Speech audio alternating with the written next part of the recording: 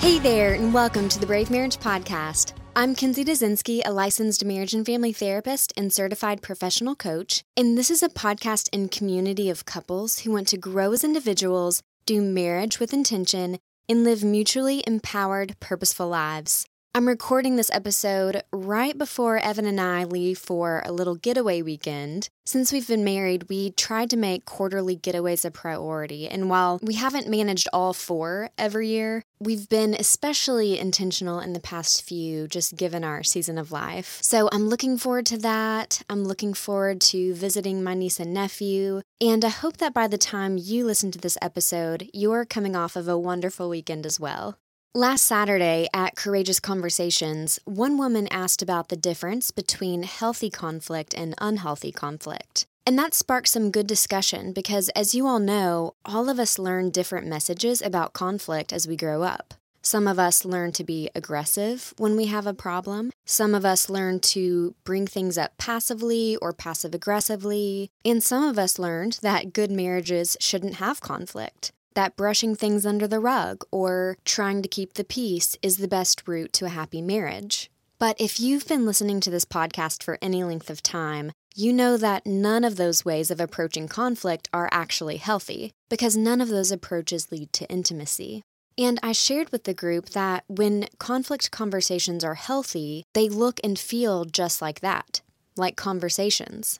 Like dialogues where both partners are able to share openly and honestly, but in a respectful way, and with the assurance that both partners are going to show up to listen to understand, even if they see things differently. Now, if you can remember all the way back to episode 62, I elaborated on the process of building a strong marital house. To refresh your memory or recap where we've been, we've said that a strong marriage requires a strong foundation of friendship. It then requires a framework of commitment and mutual trust, which allows the marriage to function. And when all these things are in place, a culture of positivity can then be cultivated, which acts as insulation to the strong marriage you've built thus far. Does that all make sense? And so today, as we talk about how to dialogue about your problems, what we're doing here is adding the interior walls, if you will, of a strong marriage. But before we jump into our discussion on how to dialogue about your problems, this episode is brought to you by my free research-based relationship quiz. Have you ever wanted a professional insider's look at your relationship? Well, I've created a free quiz that lets you in on the state of your relationship based on 4 different components of marital health. After taking the quiz, you'll receive your score, followed by an email with a description of that score, next steps to take, and a prayer for your marriage based on your unique quiz results. To get started, simply visit bravemarriage.com/quiz. Again, that's bravemarriage.com/quiz. So, when couples respect each other, when they trust each other's heart and good intentions, conflict conversations are just conversations. Sure, there may be tension or strong emotions, but the respect and the good intentions remain intact. And as the couples who attended our workshop this fall learned, the best way to ensure that conflict conversations stay healthy is to mutually agree on a time and place to have the discussion, to express oneself in love, and for the listening spouse to empathize with feelings, fears, concerns, etc. And ideally, both spouses in a marriage would be skilled at this and would respectfully take turns getting to the root of the issue so that they can work together toward a common goal. But I realize that as you listen today, you're not necessarily sitting there listening with your spouse. And so as I share these ideals with you, I can imagine you're thinking, that's great, but there's no way my spouse is going to agree to sit down with me so that I can bring up a problem. Or, I already walk on eggshells when it comes to bringing up problems. How in the world can I confidently address them when I know that my spouse will respond in a less than understanding way? Well, those are the sorts of things I am going to attempt to help you navigate today so that you can learn to dialogue about your problems. Step 1 is identify the problem, the actual problem. So this would happen sometimes in our early marriage. Evan or I would be frustrated about something, but neither of us had yet identified what it was. So we would just walk around mildly annoyed or irritated without really knowing why and without being able to explain it to each other. And it was frustrating for both of us because we could see that something was wrong, but we hadn't yet identified the problem, which oftentimes was as simple as one of us neglecting to do something for the other and the other feeling uncared for as a result. That was the real problem, the root of the problem. Not necessarily that we forgot or neglected to do something, but that we felt uncared for. We wanted to be seen in those moments and selflessly loved by the other, right? Naturally. And so, in the same way, it's critical that you identify whatever is the actual root of your problem, the actual pain point or desire, so that when it comes time to bring the issue up, you're both clear on the problem, neither of you is confused, and you don't waste time solving the wrong thing. I see this play out a lot in my office. A wife will say, "You spend too much time at work and not enough time with us." And the husband will respond, "Well, I have to work like this. Otherwise, you and the kids wouldn't be taken care of." By the way, I hear this expressed from men a lot, even when their wives are working too. Just an observation. But because of the way the wife put it, the husband heard, "Your work is the problem." When actually what she's saying is, "I miss you. The kids miss you." And the problem is actually our lack of clarity around how much money is enough compared to how much quality time we spend together. But because he doesn't hear it like this, he solves the wrong problem. He thinks that she's complaining about his work, and so his problem is that he feels stuck between a rock and a hard place, thinking, okay, she says she wants safety and security, and yet she hates my work. So his solution is to convince her why his work matters. And in turn, how does this lead her to feel? Like he doesn't care about her, right? What they do is they actually make things worse because they've failed to identify the real problem with each other. They never got clear on what the root of the problem actually was, which was the discrepancy between them in terms of how much money is enough versus how much quality time is spent together. Now, had this couple identified the real problem at hand, would it be an easy solution? No, probably not. But at least they would be solving the right problem and not spinning in circles, driving their relationship and their goodwill into the ground. So after you've identified the problem and gotten to the real root of the issue, step 2 is take some time to identify the good you see in your spouse. I would actually encourage you to take a day or two, or even a week, if you can help it, to try and see the good in your spouse before bringing up the problem. Now, discern this for yourself based on your personality and the urgency of the issue needing to be addressed, but the reason I encourage you to take some time here is so that you can prepare your own heart and mind to go into the problem conversation from a place of love, rather than going into it knowing you're going to jump down your spouse's throat.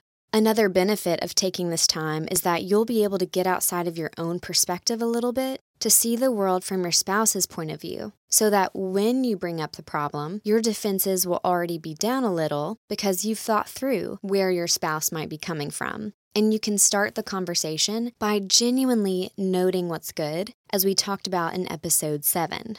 Step 3 is discern the right time to bring it up, meaning don't blindside your spouse with an issue. Imagine this. Imagine your spouse comes to you without any prior notice and suddenly relays that he or she is unhappy with a big financial decision you two made last year. And you personally thought that you were both on the same page, but come to find out, your spouse felt left out of that decision. Like you really took the reins and he or she didn't feel comfortable saying no for whatever reason. But it's eaten at your spouse every day ever since. You would feel pretty blindsided, right? So in situations like those, where you're the one bringing it up, remember, even if you've been thinking about the issue every day for the past year or however long, your spouse can't read your mind. Therefore, being thoughtful of your timing will be such a gift to your spouse and could potentially help lower their defenses. If you have a pent-up problem like this in your marriage, it may be especially helpful to say something like, "Hey babe, can I talk to you about something? It concerns that big purchase we made last year, and even though everything turned out fine, I'd like to share how I felt about that in a way that I haven't before." Of course, adapt this to your own language and say it however works best for you. But when you do this, you show your spouse great respect and consideration when you give them time to think about the issue and prepare to listen, rather than springing it on them so that they feel like they need to defend themselves in the moment. So again, going back to step 1, identify what you're really upset about. Is it the purchase itself, or is it that you didn't feel comfortable bringing something up because of how you thought your spouse might react? Step 2, take some time to identify the good so that you approach the conversation with love. And step 3, discern the right time to bring it up. Is it at night after the kids go down? Is it over the weekend when you actually have time to dialogue? Is it at a set time and place? Whatever the right time is for you, based on your all's personalities and what has or hasn't worked in the past. Step 4 is then name what you would like to see happen. Using the last year's purchase example, it's not likely that you want to see a purchase returned a year later, right? For one, that would be unrealistic, but 2, remember, that's not actually the issue. The problem you're addressing is your discomfort with speaking up for yourself and feeling left out of decision-making. And issues like that aren't a small matter. And so your best chance of being heard is to ask for what you want. Say something like, I haven't said this to you before, but in the future, it would mean a lot to me if you would give me a little more time to wrap my head around such large financial decisions, because I really want what's best for us, and I want to feel like we're on the same team, rather than uncomfortable or a little pressured. And again, I know that these are courageous things to say to your spouse, but if you don't risk that vulnerability, you two won't ever get to the intimacy that you desire. So after you've named what you would like to see happen, step 5, and the final step in learning to dialogue about your problems, is to leave it alone.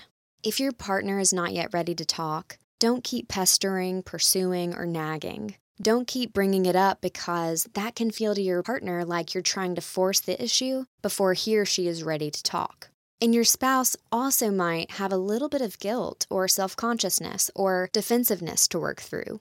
And if that's the case, let them. Your spouse will respect you more for it. He or she will feel relieved if your natural tendency is to do the exact opposite. And I can imagine that your next question is, but Kinsey, if my partner loves to leave things alone and won't talk to me about anything, then what do I do? And I totally get this question, because in the examples I've given you, I've assumed that to some degree, you and your spouse have enough consideration between you to work together, to give a little bit. But I know that's not always the case, especially when things have built up over the course of years. So if I'm describing your marital dynamic, I would say, number 1, pray for your spouse. Pray for him or her before you present the problem. Pray for your delivery and your resolve to remain calm and to not react. And pray for the Lord to turn your partner's heart back toward him and toward you. And number 2, go to counseling. If you arrive at an impasse that you're unable to move through on your own, that's the perfect time to seek the help of a third party who can help you get at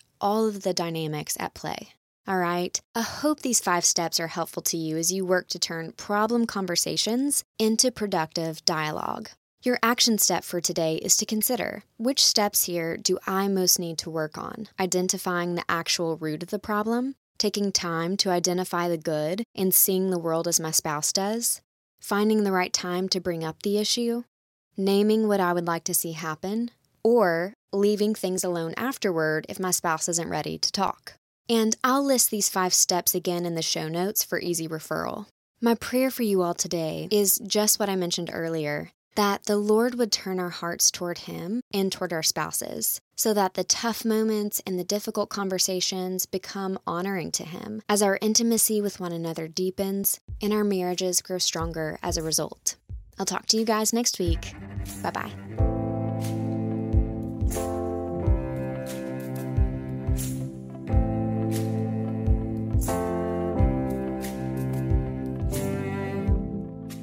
Love is not a battle.